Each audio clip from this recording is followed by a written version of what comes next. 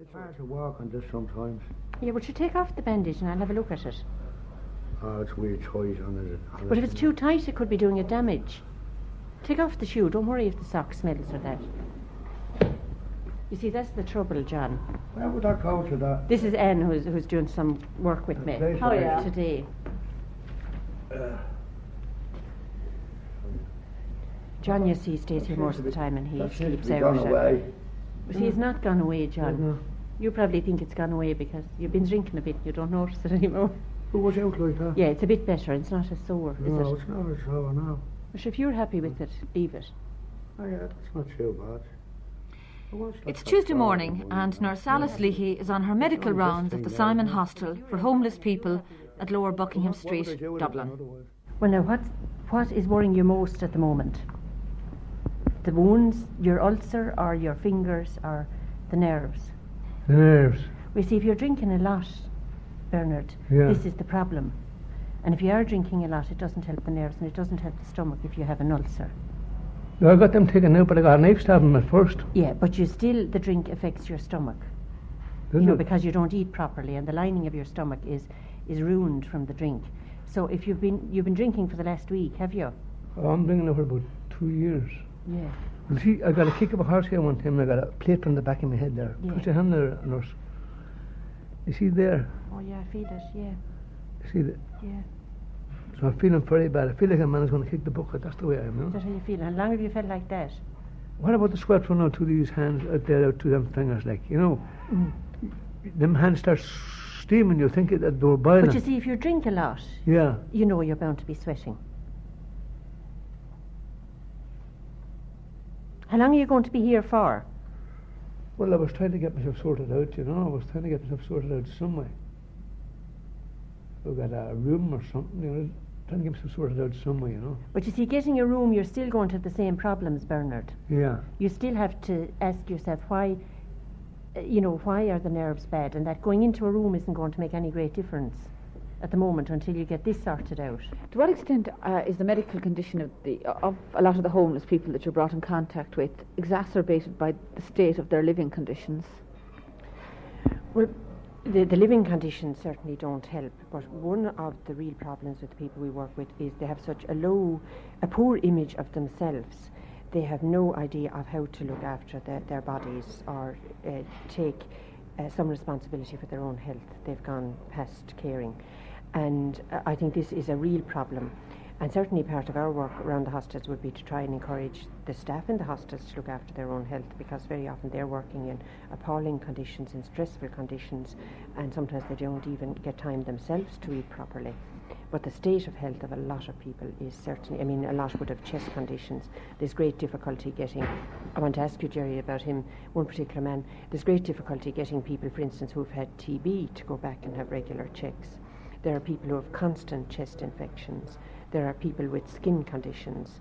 Now, we would take people up from the different hostels, and from here we would make arrangements to take the more difficult people up who won't maybe go along with the staff here and have a bath and have their skin treated. For instance, people who move from hostel to hostel very often get loused up, and as a result they need to be deloused and have their skin treated.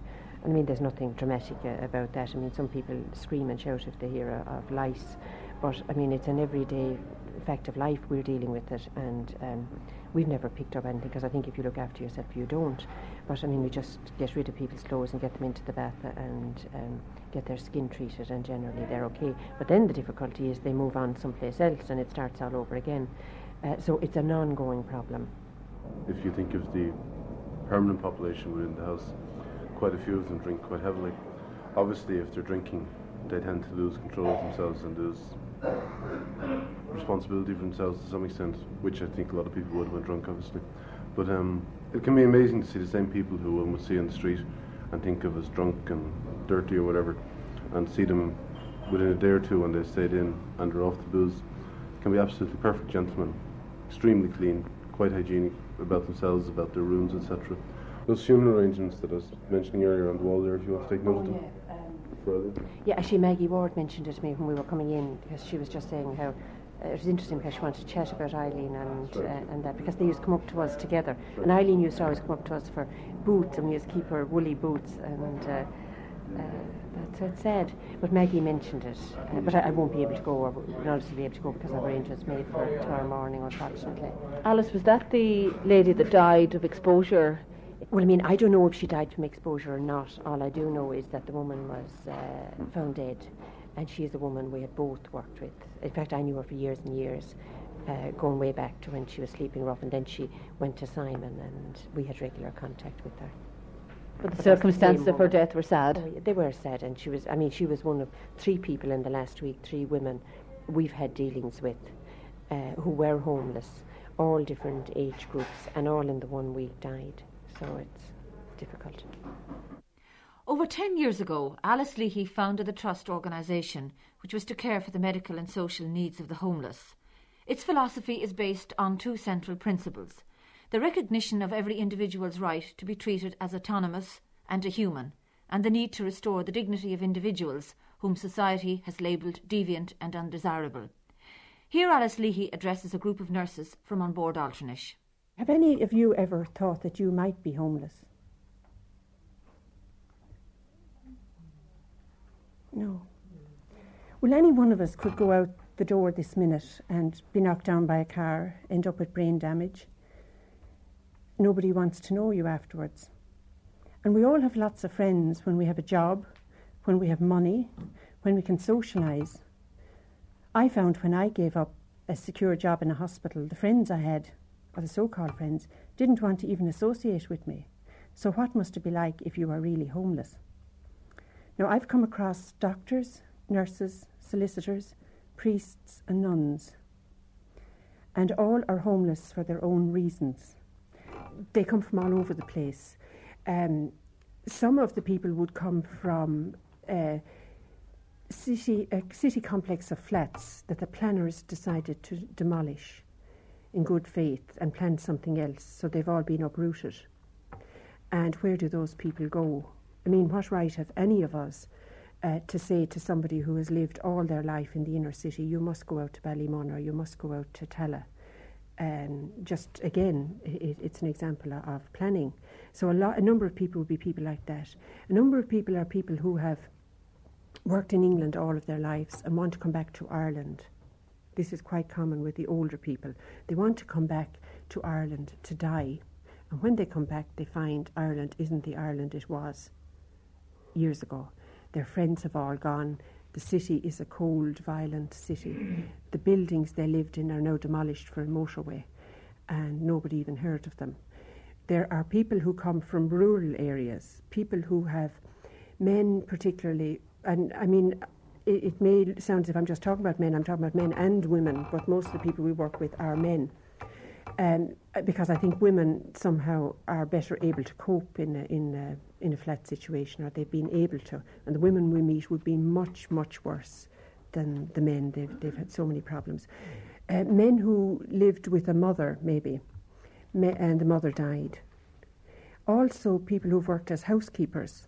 And housekeepers, as we all know, are very badly paid and continue to be. And when the owner of the house dies, the family decide to squabble over who's going to get the building, and the poor housekeeper is out on her ear. And that kind of woman, I think it's tragic when they end up being homeless, because they've given years of service, usually for a pittance, usually very loyal to their employer, and suddenly they're on the pile.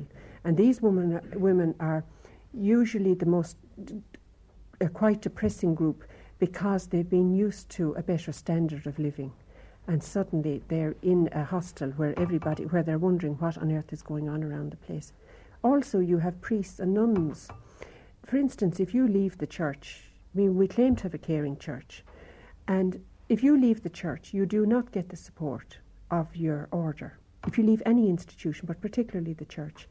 And the only place where you can just survive is probably in a hostel, maybe using a different name, and try and get the pieces together. And again, it says a lot for the type of society we're living in. Another institution, and you will see that most of the people, there's an institutional thing all along the way. So why now suddenly put them into a room? Men who've been in the army, either the British Army or the Irish Army. And in the army, as you know, you can drink. You have no problem with your rent. You have no problem with your laundry. You have no problem with your meals. And suddenly it's time for you to leave the army. You're single. You can't cope. You can't even think of paying rent. You can't even think of boiling a kettle, and you end up in a hostel, and that would be a large number of people. There are people who are living in flats and absolutely terrified and move into a hostel for some type of security. There are all kinds of people, and certainly the people very much on the margins, like long-stay psychiatric patients and people who will be discharged and indeed are being discharged from psychiatric institutions. I was walking, and then I got redundant. So, corporation, Dublin Corporation, watchman I was. And the hostel was very good, like that time away. It was low price, then it went up as things went up, like, economy. It was everything. Well, I actually first came from England. I came back last March, 12 months. And I've only got to know her through getting me a doctor and that. And I find her very good, like, she's been... What were you doing in England?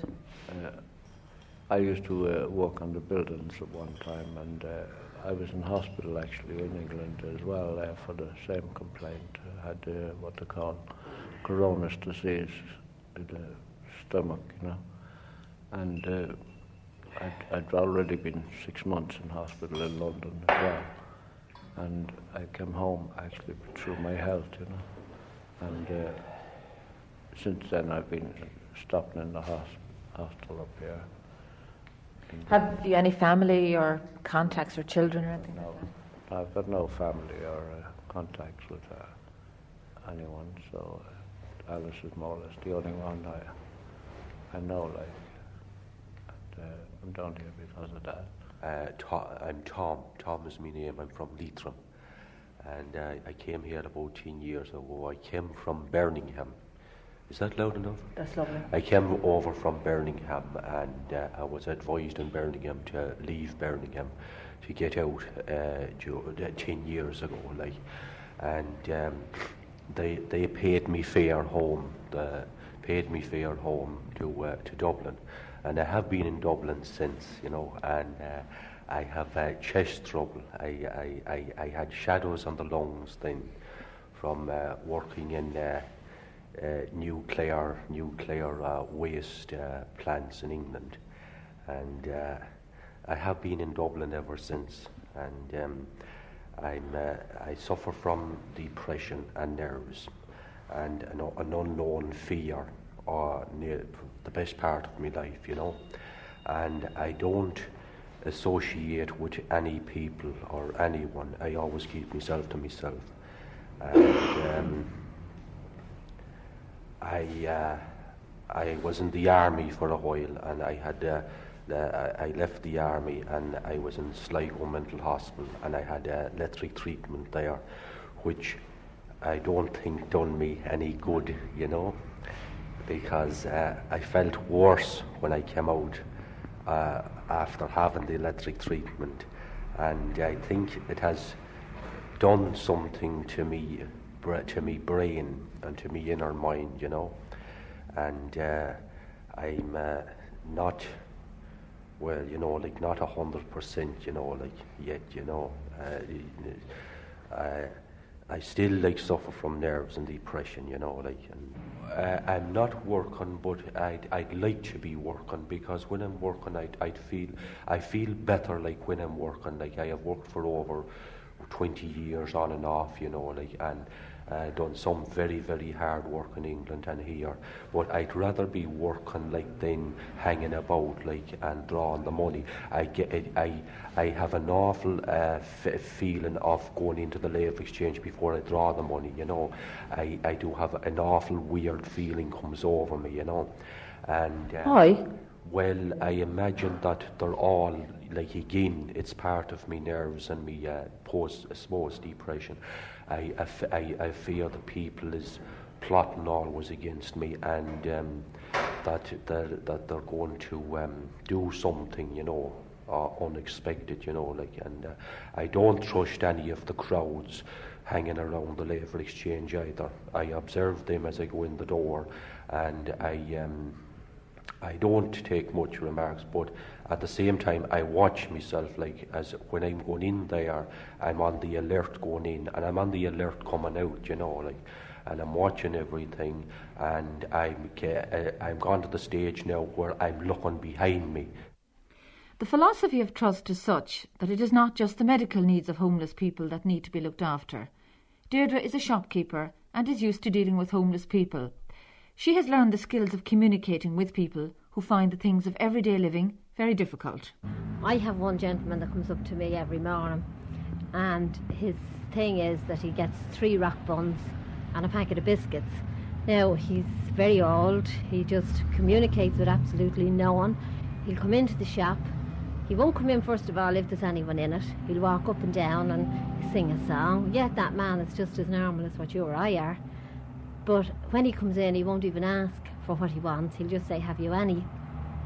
You know, but yet that person, like, he's just the same as a human being as anyone else. Yet he's been just, like, society is not accepting that man as what they should. Whereas now when he can go down to trust, it's just the same there. He's not a man that's an outsider.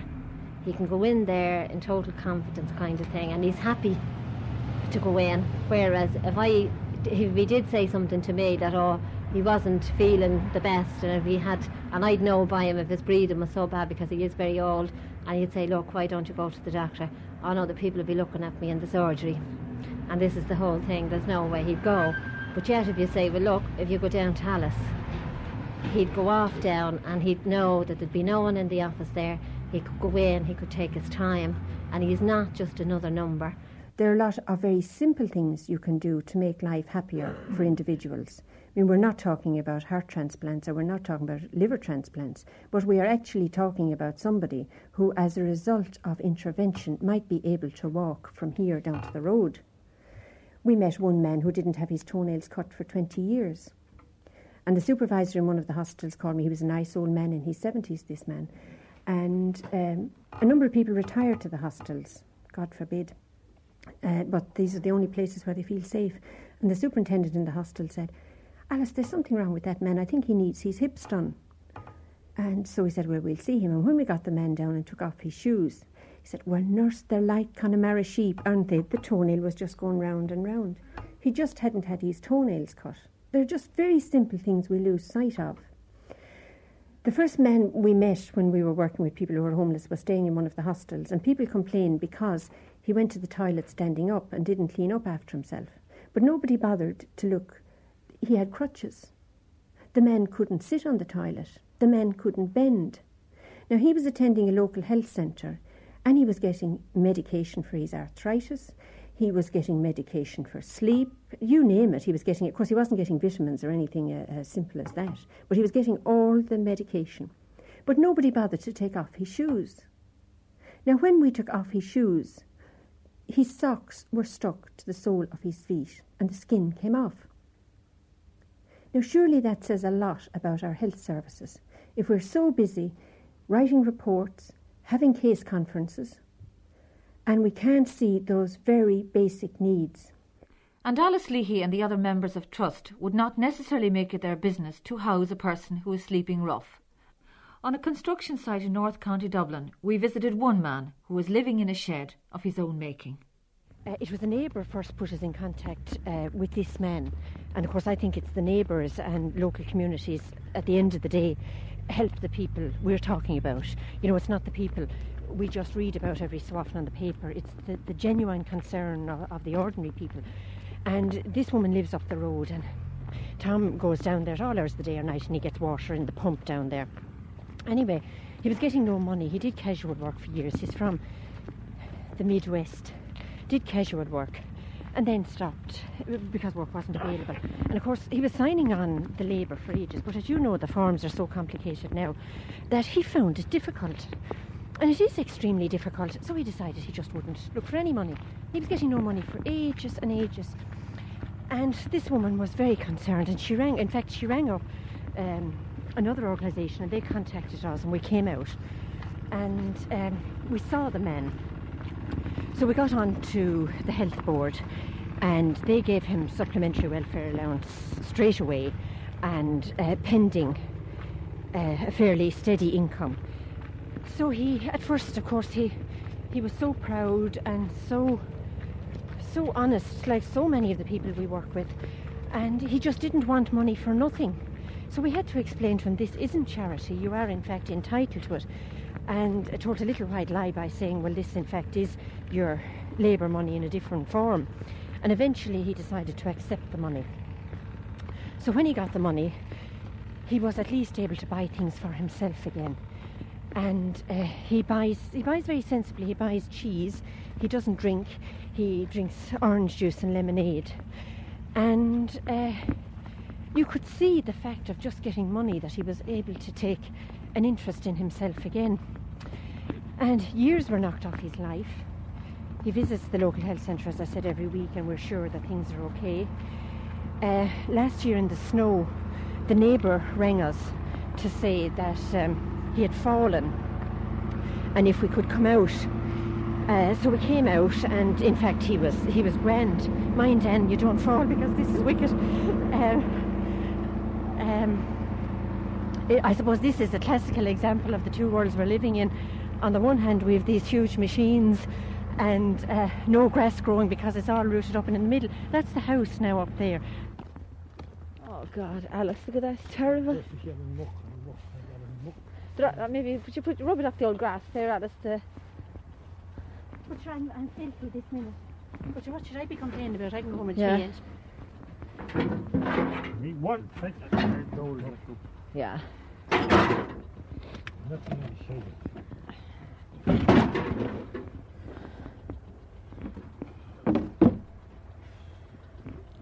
God, you've been well tied up. You have it securely tied up there. Any mice now, Sean? You know how frightened I am of the mice. I always bring a man here with me because I'm not afraid of men, but I am of mice. Come here, No, we want to watch that, Sean, because I don't want the end to fall now. No, I'm please. You're putting away your rubber. I have my rubber. Well, Alice gave me her rubber, Sean. You've a lovely fire. Oh, there's a grand fire down there. There's only a bit that's gone out, you know. Yeah, you're grand. You're well organised. Had you a cup of tea now this morning? Yeah. You had, and you've your food hanging up around there. Are the mice gone? There's mice in it yet. Are they? Mice that would eat in it. What does he said? He's not afraid of the mice. You get to like them. Mice.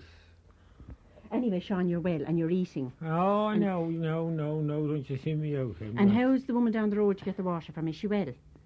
She's all right. She's all good. right. Now, and you know the promise you kept to us that if you were ever left here that you'd come and let us know. Yeah, I will. I will. Or you'd let her know. So, yeah, well, I'll give you a call if I'm there, if I buy a house. You haven't been into us now for a while. Huh? You haven't been into us for a while. I have, no. Now, Paddy brought you out a coat there. I wasn't in town, you know, the school was. Yeah. Paddy. Yeah, I brought you a heavy coat. Oh, what, you bring your out heavy coat? No, it's a good heavy, it's your type of coat. Christ, in fact, it's a good heavy one, and we're not bringing it back with us through the puddle there. What, shut up. It's hard enough to get back ourselves. Oh, what price is this coat? Well, someday you're coming in, you can bring in Paddy a packet of cigarettes. Oh, packet We wouldn't of take cigarettes. money from you. Packet of cigarettes for a coat. But it's a good warm one now. Yeah, drowned it out. Huh? And you know the bottle of vitamins I gave you? Yeah. Did you take that? I did. Yeah. Well, I brought you out another bottle of the no, Orovite. Oh, my God, that's an awful waste. You couldn't carry that. Well, we're not carrying it back. Yeah. See, that's a grand coat. But it's too heavy. It's far too heavy.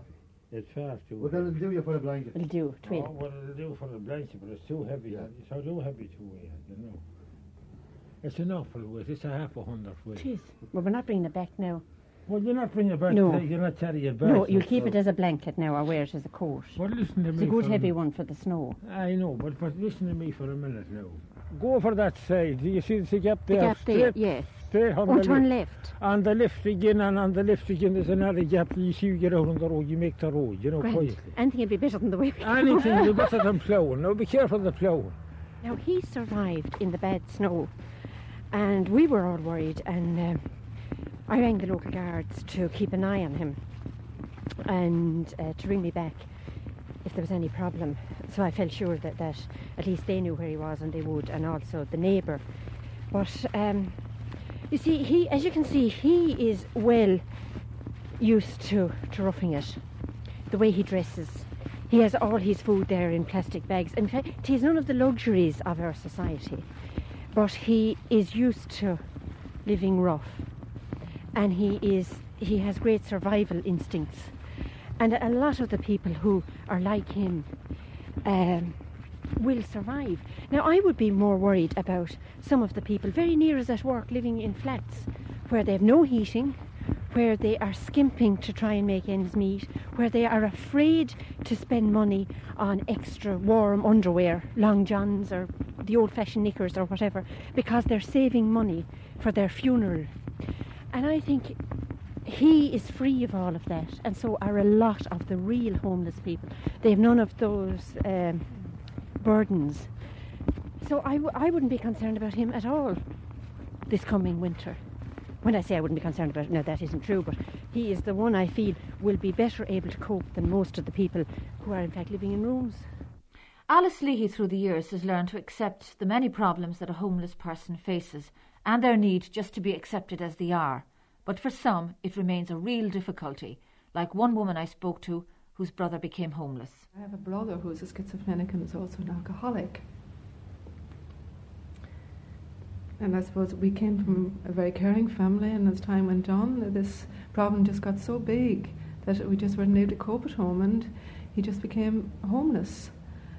But still, the care was there for him, and wanting to help him still further, but just feeling so limited. And then I suppose the light at the end of the tunnel was trust, knowing that trust was there and that he was able to go there and still retain his bit of dignity and be able to wash, and knowing that there were people there that cared and could recognise limitations and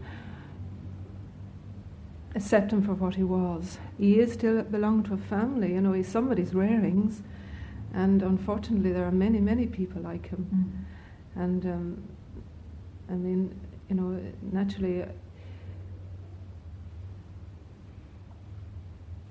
you just don't stop and sort of say, you know, they're no longer a part of you just because this sickness becomes an obvious thing.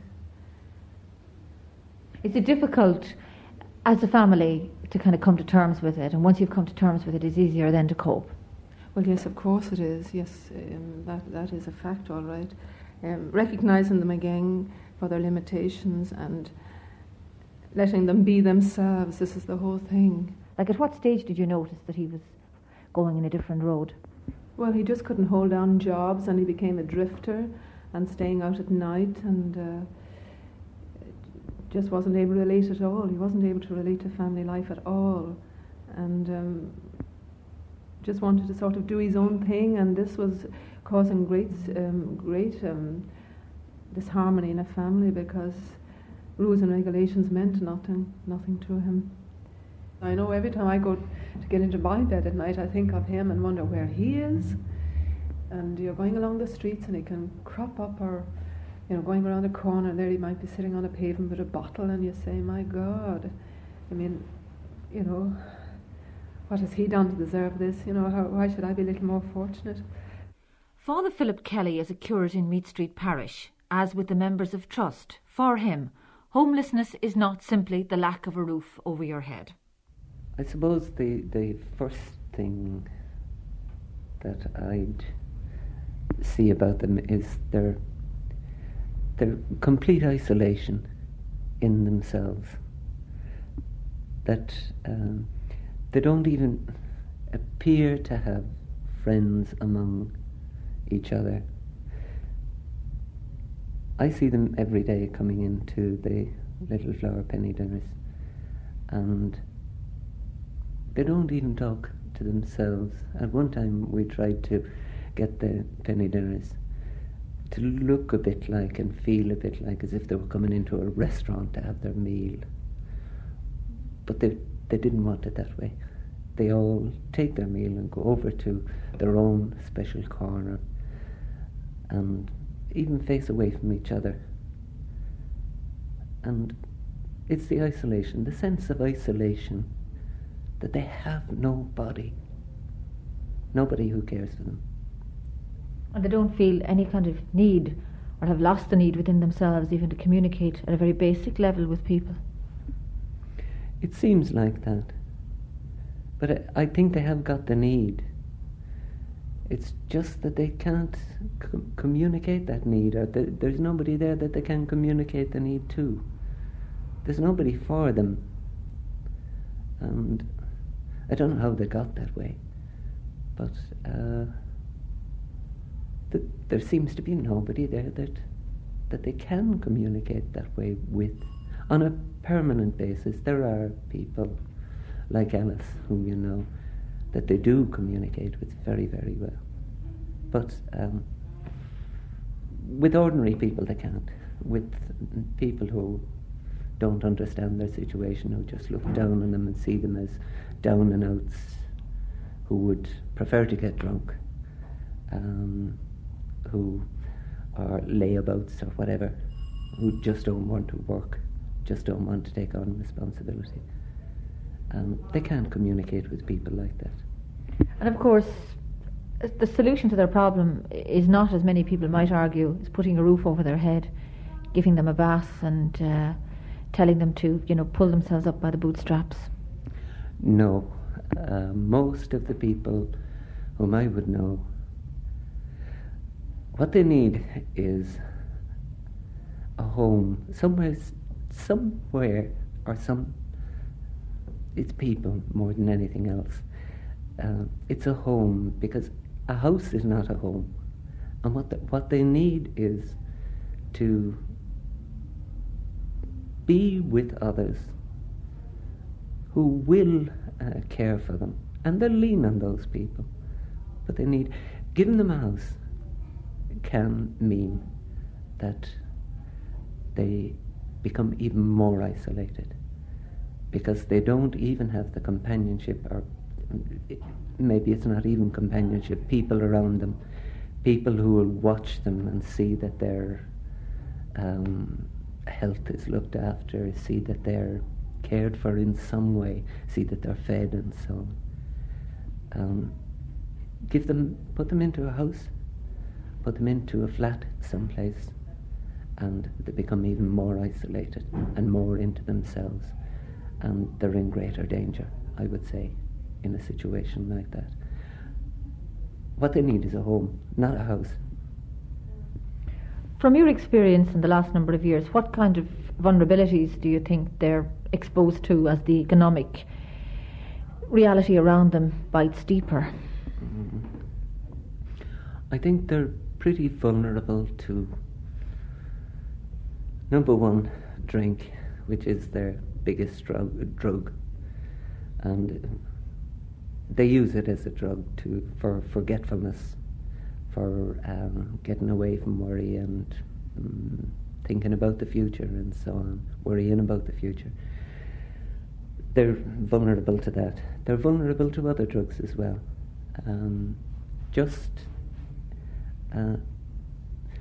They're like any person who is trying to escape reality, who is trying to escape from responsibility that they can't cope with. They will turn to drugs if they get them. They're vulnerable to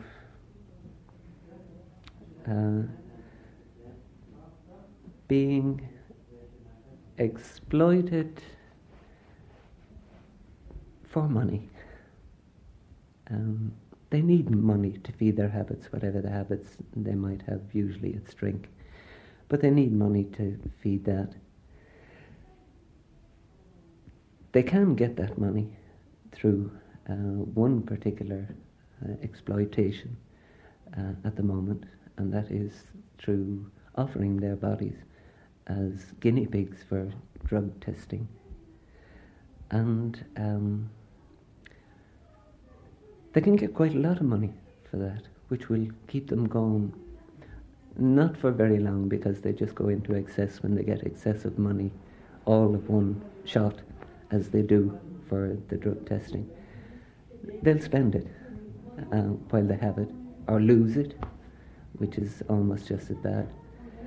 And, anybody who will spend a night, and a very cold, frosty night, with a coat around him, out in the open, rather than pay 50p, 50 pence from less for drink and go into a night shelter for the night. The back lane, I think it's 50 pence or 60 pence at the moment.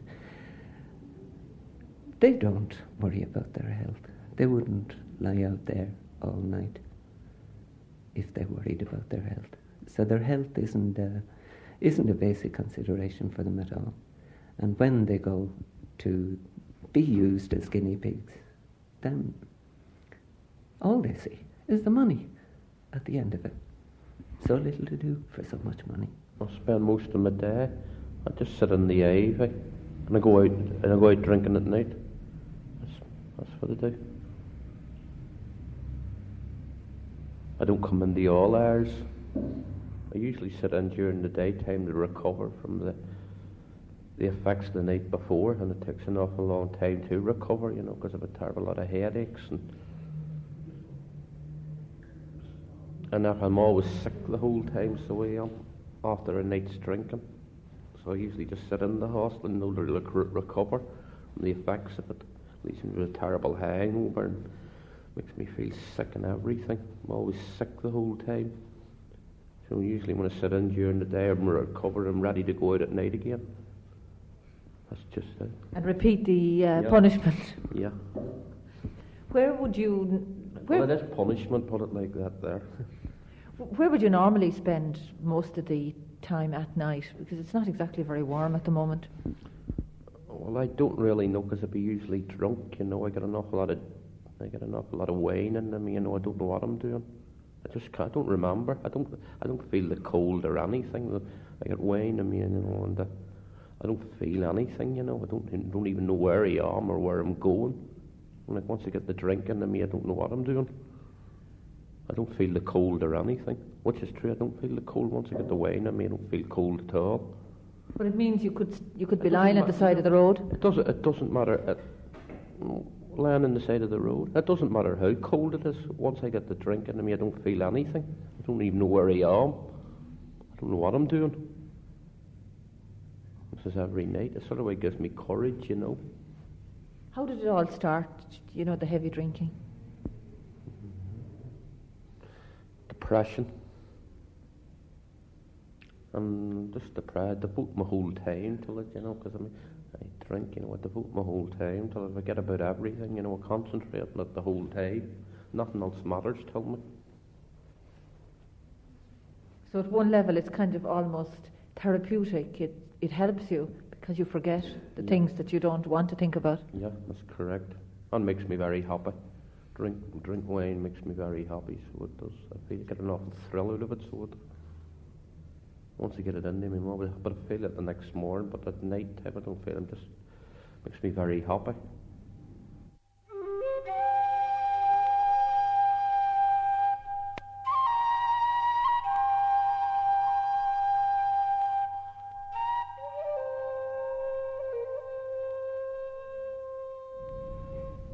I mean, you're a young man. Where do you see it all ending? I don't know.